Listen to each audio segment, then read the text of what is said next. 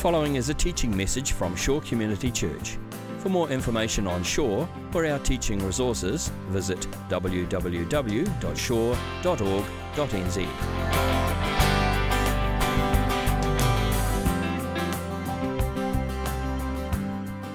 If you've got a Bible, turn with me to book of Ephesians. We're looking at chapter 1.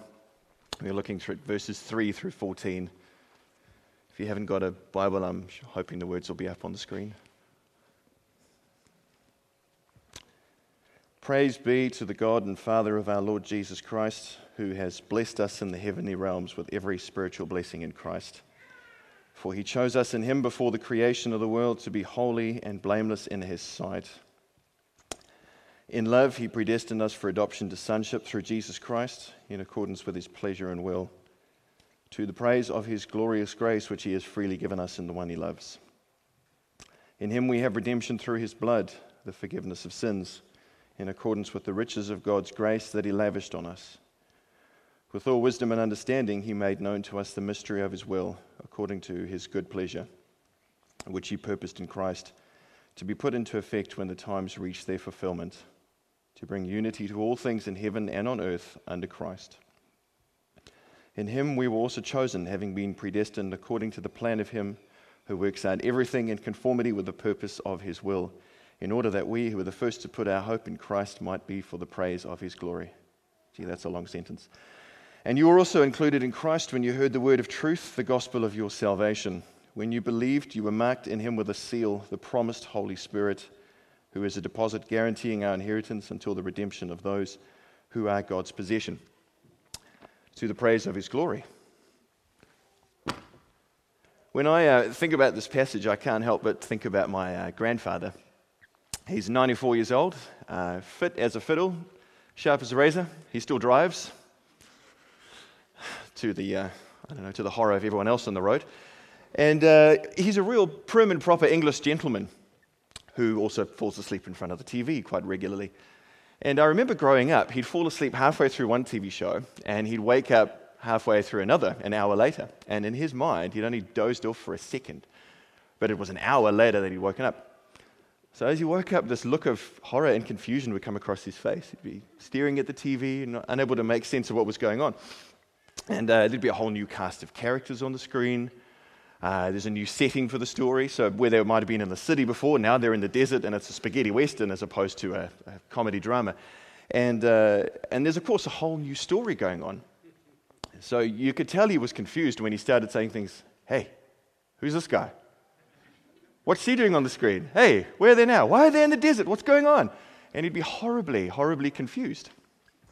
And that's what this passage can do to you. It can make you feel as confused as my grandfather. It can seem like this big, messy pile of theological ideas that have just been tossed out there. And we're supposed to sift through it and find out some nuggets of truth. And a lot of commentators think that Paul was just kind of caught up in the moment, tumbling out ideas as they entered his mind. I don't think that's the case at all. Mostly because this is a letter that Paul's written, and if you had to write a letter in Paul's day, it was actually quite an expensive undertaking. They didn't have reams of paper and pens to churn these things out. You had to be prepared. You had to know what you wanted to say and say it because you meant it. Also, when I look at the language of some of this passage, words like creation, adoption to sonship, redemption through Jesus' blood, forgiveness of sins, wisdom, God's will, heaven and earth united under Christ, good news, promised Holy Spirit, inheritance. Those words just seem too carefully structured to me to be accidental. What I think's going on here is I think Paul is deliberately echoing the biblical story. He's actually picking up on key moments in the grand narrative of Scripture. But very cleverly what Paul's doing is right at the center of the biblical story that he's retelling is Jesus. Starts in verse 4 with creation. For he chose us in him, in Jesus, before the creation of the world, to be holy and blameless in his sight. Now, I know there's lots of views out there on God's choice and free will and how that all works out, and I'm really not going to get into any of that today, but one thing that's really clear from the start of this is that Jesus isn't some last-minute addition to God's plan of salvation. He's not a plan B when plan A didn't work out. Jesus was there before the creation of the world, before God put the earth into motion. God's plan of redemption looked like Jesus. Paul is telling us to look right back to creation, look back right to the start, and you'll see that it was all about Jesus. He's retelling the biblical story with Jesus at the center. Have a look at that phrase, redemption through his blood. Now that word redemption is actually quite common in the ancient world. It was the price you paid to free a slave. They called it the redemption price. It's the price a slave would pay for his freedom. For Paul, that actually takes him right back to the Exodus, to the Passover, when the Israelites were slaves in Egypt. And the price of their redemption was the blood of a lamb. They had to paint the blood of the lamb on the doorposts of their houses, and in that way, God's judgment destined for Egypt passed over them. It passed over their house, and God didn't take the life of the firstborn in that house. And that act of obedience meant Israel were protected from God's judgment on Egypt. And so God led his people out of Egypt on the Exodus to their physical freedom in the Promised Land. But although they were physically free from slavery, there was still a deeper spiritual slavery that kept Israel in slavery. They were in slavery to sin, to death, to evil. And Paul makes the connection here that when people come to Jesus, it's like they're led on a new Exodus. They're led out of their slavery to sin. They're redeemed from their slavery to sin. Jesus' blood on the cross is the redemption price paid for our freedom. God's judgment has passed over us and onto Christ, our Passover sacrifice. Paul is again telling us, look back to the Exodus and you'll see all along it pointed to Jesus. He's retelling the biblical story with Jesus at the center. And then there's that phrase in verse 10. He says, God's plan was to bring unity to all things in heaven and earth under Christ. We know that God's plan didn't end with the cross. He'd always planned to bring heaven and earth together. That's what Revelation 21 and 22 talks about. Heaven coming down to earth, the two realms forever being joined.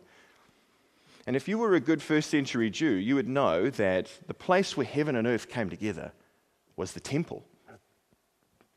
You see, that was the place where God's realm of heaven and the realm of earth overlapped, because that was the place where God lived with his people. That's why Daniel prayed by his window in the direction of Jerusalem. It was a symbolic action. He was praying in the direction of the temple. He was praying in the direction of God's presence. Rabbis would later say that if you wanted to be assured that your prayers were heard, you had to pray in the direction of the temple, because that's where God was. That's his presence. And Paul would say Jesus is the new temple, because in him the fullness of deity lives bodily. Jesus is God incarnate, God in the flesh. He is the presence of God.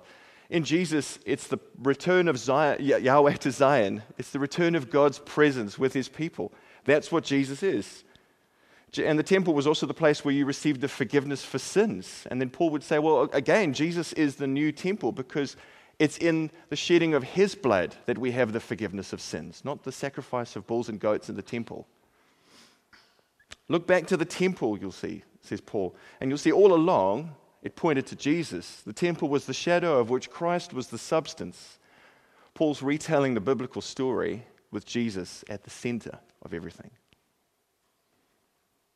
Paul would say no matter where you look in the Bible, actually, you'll find Jesus there. Jesus is the Lord. Well, that's an Old Testament title for God. God adopted us as sons and daughters into his family in Jesus.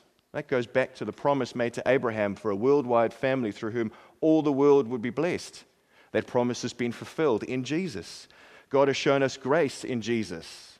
He has redeemed us from our slavery, forgiven our sins through the blood of Jesus on the cross. He has revealed his will to us for the world in Jesus. Paul is retelling that biblical story, starting in creation, going all the way through to new creation, and at the center of every key moment is Jesus. Why on earth is he doing that? Why is he retelling the story this way? More than just telling a story, I think Paul's giving us an invitation. I think he wants us to find our very life, our being, our characters. Everything about us needs to be found in the story, in the person of Jesus. Because when we come to faith in Jesus, his story becomes our story. We become part of the story of God's redemption that he's playing out in the world every day. And Paul does this because he knows that when his churches step out into the wider world, they're going to be hit with a plethora of other stories. Stories that are going to try and tell them that your character's not in that story, it's in this one. You don't find your life in that story about Jesus, you find it in this one. You find your life and being and meaning in another story, not this one about Jesus. That's what the world is going to do to you. Isn't that just the same for us, though? We have the story of consumerism that tries to force us into the mold of being a consumer. It says the ultimate goal of your life is to find meaning, fulfillment, and happiness in the things you buy, accumulate, and hold on to as possessions. I'm always amazed at how many of these daily deal websites have sprung up over the last few years. I get emails from Grab One just about every day, sometimes twice a day if they've got a lot of things to sell. And I'm always amazed that I never need anything that's in them. I mean, I don't think I've ever needed anything they've got to sell, from a flying remote control blow-up shark to a half-price sports massage or something like that. But as soon as I open that email, man, I feel myself just getting sucked in. I just have a quick glance, and I'm already starting to think, it's been a long week. I kind of deserve a little something. And then, of course, there's this half-price deal for a restaurant that's normally way outside my budget. I could never afford it. 7-course degustation menu for only $99 for 2. Of course, I better do it. Might as well. Dr. Phil says the 3 most expensive words you'll ever say in your life are might as well. Barbecue was only going to cost $400. Well, the next one up's only $600. I might as well spend the extra money. Yeah, 3 most expensive words you'll ever say in your life. I've also noticed that when they advertise things like a half-price sports massage, it's like my neck and shoulders, they just start to ache a little bit, and I'm like, I just have to buy this, because, the pain's not going to go away until I spend that money. It's like you don't even have to go to the mall to feel the pull of consumerism. You can sit at your desk at work. So I've since unsubscribed from those emails because I found myself spending way too much money on them. What would Paul say to this? Do you know who you are in Christ? You are co-heirs with Christ. You will share in Christ's inheritance. You will inherit the new heavens and the new earth. You will have everything. Right now, you lack nothing because you have been blessed with every spiritual blessing in Christ. Not just some blessings, but all blessings. Jesus alone will satisfy the cravings of your soul that we try to fill with stuff. To paraphrase C.S. Lewis, why are we settling for mud pies on the sand when we've been given a seat at a 5-star buffet? Then there's the story of secular humanism, which tells us that we are cosmic accidents, products of time, matter, chance. There really is no meaning in life. There's no hereafter. All you have is the here and now, and any meaning you can hold on to, grab onto that because that's all you got. There's nothing else. You can see how that works quite well with the story of individualism, which says, I am the center of the universe. It's all about me. Everything I do has to make me happy. My destiny is in my own hands. I am the captain of my own soul. Because if that's the case, and there is no meaning in life, well then what does it matter whether you live as a sinner or a saint? What does it matter if you're Hitler or Mother Teresa?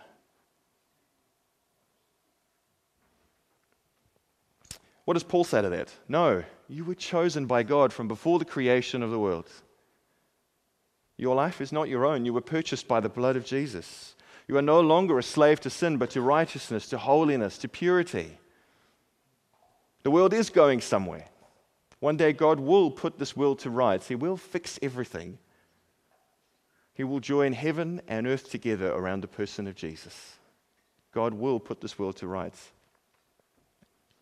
I think what makes the stories of consumerism and secular humanism just so attractive and just so effective is that they work on the level of imagination.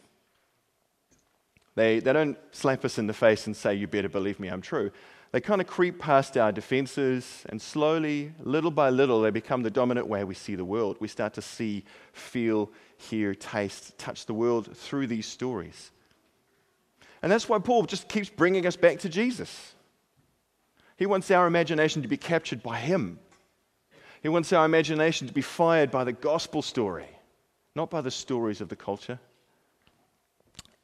He wants us to see all of life through the lens of Jesus, through the lens of the gospel story. Because it's actually only through Jesus that we can truly make sense of the world. It's because of Jesus we can imagine a world where we're not actually the center of the universe. Jesus tells us that God's plan of redemption actually revolves around Him and God. We're part of it as well, but it all is about Jesus. It's all about God.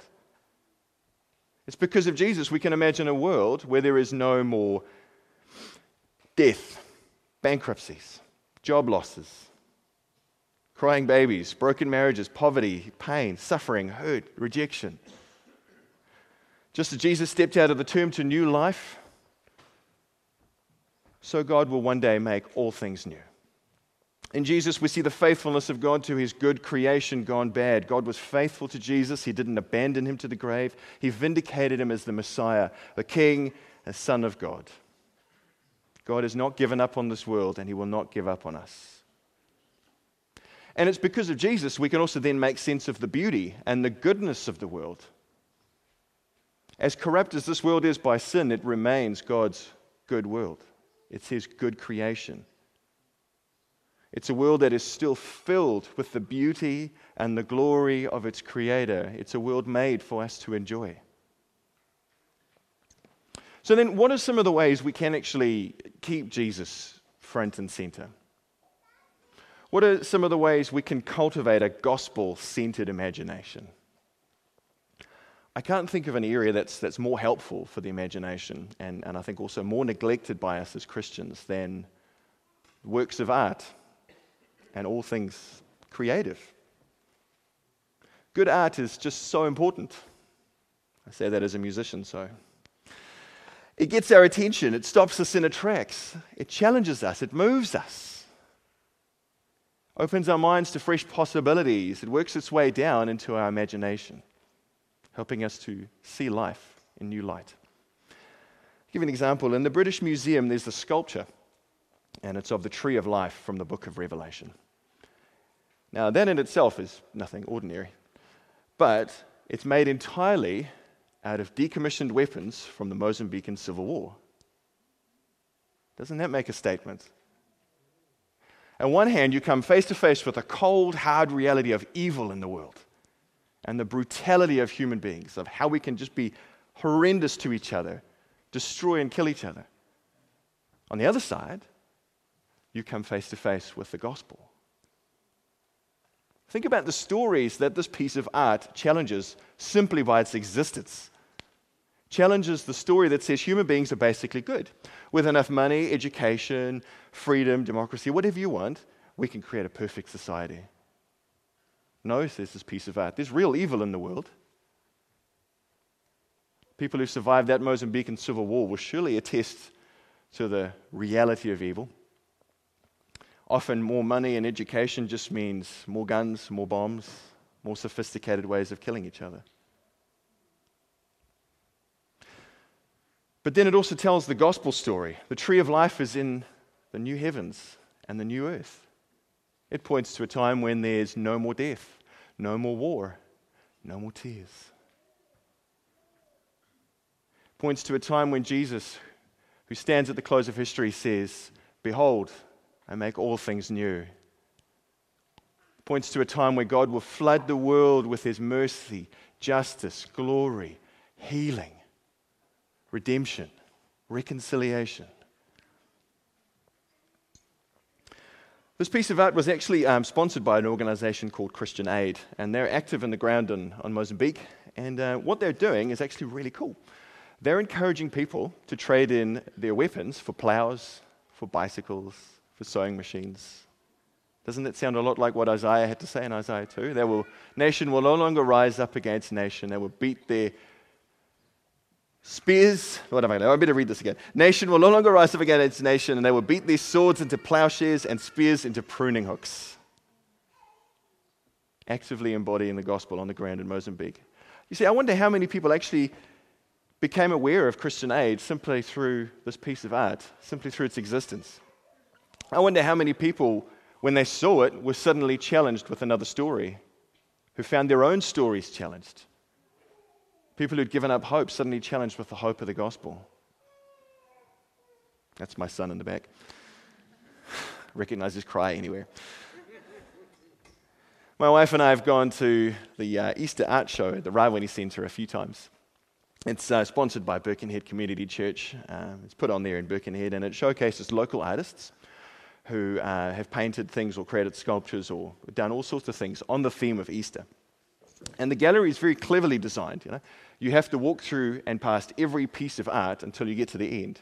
And right at the end is this little quiet area for reflection. Sometimes they've got music playing in the background. Other times they've got, what have they got? They've got gospel tracts, and they've got some emblems for communion as well. And it's a nice little quiet walled-off area.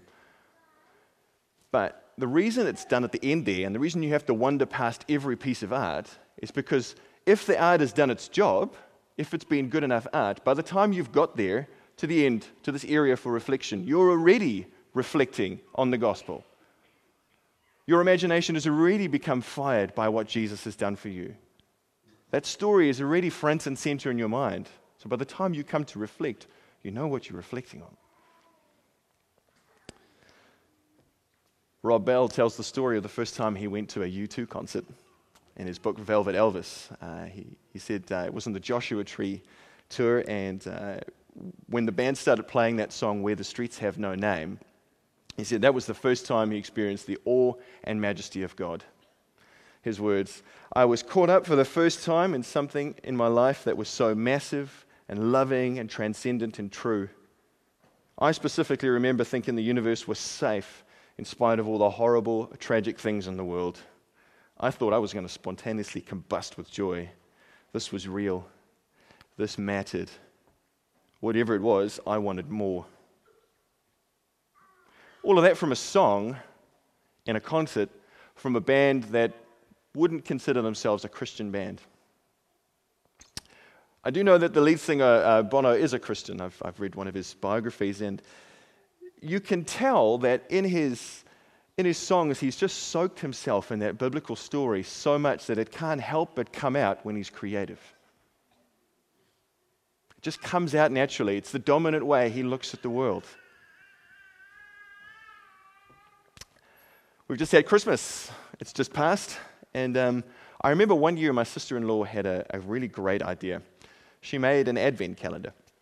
But instead of filling it with chocolates and lollies and all sorts of things like that, she wrapped up Christmas ornaments that you could hang on a tree. And with each little package, she put in a little piece of paper that told a bit about the Christmas story.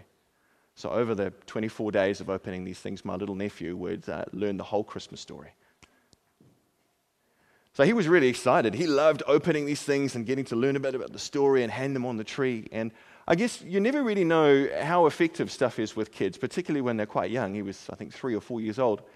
And, you might think it's too complicated. They're just not going to get it. It's over their head. Or it's too simple and they're going to tune out. But you could tell that the gospel story was really working its way through his mind every day, because about halfway through this, he said to his mum and dad, "I want to see Jesus." Little guy, you could tell that the story had really been working its way through his mind. I know at this point some of you are probably thinking, look, that's all great, it's fine, I'm just not creative. And I just really hope you haven't switched off already, but let me just do a little bit of myth busting. That's not true. Everyone's creative.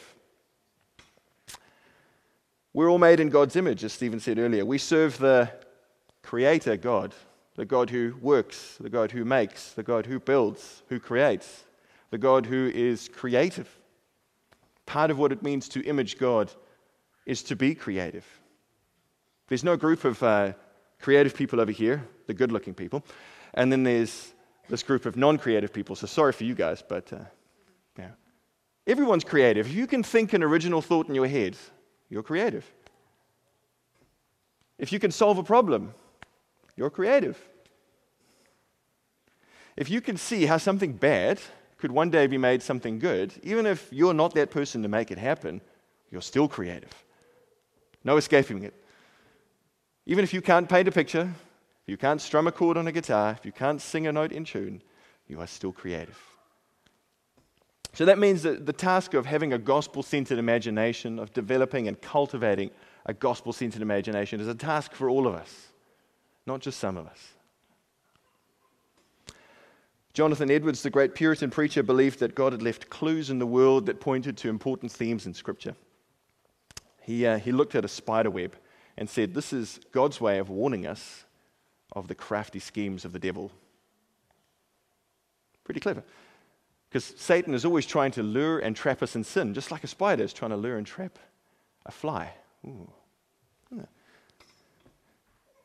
Then he looked at a butterfly and said, this is a God-given example of the death and resurrection of Jesus, how God brings life out of death.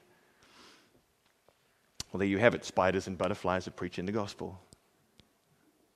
So you don't need to make something to be creative. To have a gospel-centered imagination means you just start seeing all of life through the person of Jesus, through the gospel story, through the biblical story. Jonathan Edwards was a really smart man. If you've tried to read any of his books, you'll know just how smart he is, because I can't make head or tail of what he's trying to say half the time. He wasn't given to flights of fantasy or delusion. He just took very seriously the idea that the whole earth is filled with the glory of God. Everything in creation is meant to point us back to God. Everything was made to reflect His glory. Now, if I'm honest, I'm actually a little embarrassed to talk about God and nature in the same sentence. It's because I think the secular world has just so ruled God out of the equation. If you mention God and nature in the same sentence, in some circles you're branded a fundamentalist nutter, and nobody wants to be that. It's like the story of secularism has said, well, no, nature belongs to the realm of science and biology alone. Anything else is just, well, you can believe that if you want, but it's not true. I have to just keep coming back to the fact that, look, this is God's world. It's because of Jesus I know this is God's world. No scientist has ever raised anyone from the dead, transformed them to a whole new life. Who else do I thank for the world? Can I thank a scientist and a biologist for the world? I can thank them for helping me understand it. And I certainly have no wish to go back to times when we didn't understand the world. But this is God's world. And I've really felt God challenging me in this area of late. Not challenged to argue with people of issues of creation and evolution. Not that those scientific questions aren't important and worth asking, but for me, the challenge is just simply to praise, to worship, and to thank God for the world around me. Challenge is to appreciate and to notice that this world is God's creation. Thank you, Lord, for the sunsets. It's spectacular. Thank you, Lord, for the stars I can see as I step out of my car at night. It's just amazing to think, Lord, how small I am in the vastness of this universe. But Lord, you know me. You love me. You sent your Son to die for me on this small little planet in the corner of some way out galaxy. You know me and you love me. You think about me all the time. Man, isn't that crazy? Lord, thanks for these mosquitoes that are biting me as I step out of my car. I'm sure they serve some purpose in your creation. Irritating as they are, Lord, I look forward to the time where there will be no more irritations, there will be no more distractions. Lord, thank you for giving me the eyesight and agility to kill these little buggers. Oh, when they get so irritating. Lord, I look forward to the time when there will be no death and I will not have to kill mosquitoes because they will not be irritating. There you go, looking at the stars to looking at mosquitoes and having them bite you. They can even preach the gospel as well. A gospel-centered imagination, it doesn't happen overnight. You're not going to go home today and magically see everything with new eyes. I think it's a habit we actually just develop over time. And that means we just need to be regularly soaked in the biblical story. We've got to be people of the book. Eugene Peterson says, we need to eat this book. The Bible's got to be our food, regularly digested. Where's God calling you to exercise a gospel-centered imagination? Is He just calling you to notice where He's been active in the natural world around you? The country is so filled with beautiful natural beauty. Do we notice it, that this is God's handiwork? Is God calling you to notice where He's been active in your home or in your workplace? So often we think we've got to bring God into these places, but God is already there. He's already working. Is God calling you to start seeing where He's active already? Where's your imagination being captured by the stories of the world? Have you given up hope? Have you started to get pessimistic and cynical because of all the news broadcasts? Maybe God is calling you to find your hope in Jesus again, to have your imagination fired by the story and hope of the gospel, not the stories of our culture. Where has the culture dictated to you who you are? You're just a consumer. Hey man, it's all about you. Just do whatever makes you happy. Doesn't matter if someone says it's right or wrong. Maybe for you, it just means that you should spend some time in this passage. Start to understand, who am I in Christ?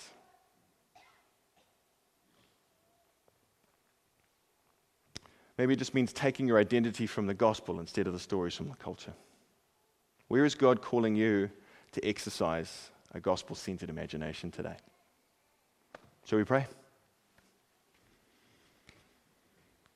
Lord, we thank you for Jesus. We thank you that right back before the creation of the world, you have planned to save us and to save this good creation gone bad. Lord, you had always planned to give yourself for us. And we thank you that because of Jesus, we are welcomed back into your family. And we now share in your story of redemption. We thank you for your amazing grace, that we are covered by the blood of Jesus. We are freed from the power of sin and from slavery to death. Lord, we ask that you keep our hearts and our minds centered on Jesus. Let him be first in our hearts and first on our lips this week. Let your Holy Spirit continually testify of Jesus to us. Lord, we look forward to the time when you will make all things new, and we pray with the saints of Revelation, come, Lord Jesus, come put this world to rights. And come put this world to rights by starting with us, Lord. Come put us to rights. Come make us new. We pray this in your Son's name, Jesus Christ. Amen. This has been a teaching message from Shore Community Church. For more of our teaching resources, or to donate to our teaching resource ministry, or for more information on Shore Community Church, visit www.shore.org.nz. Alternatively, you can email office@shore.org.nz or phone 09 415 0455. Thank you for listening.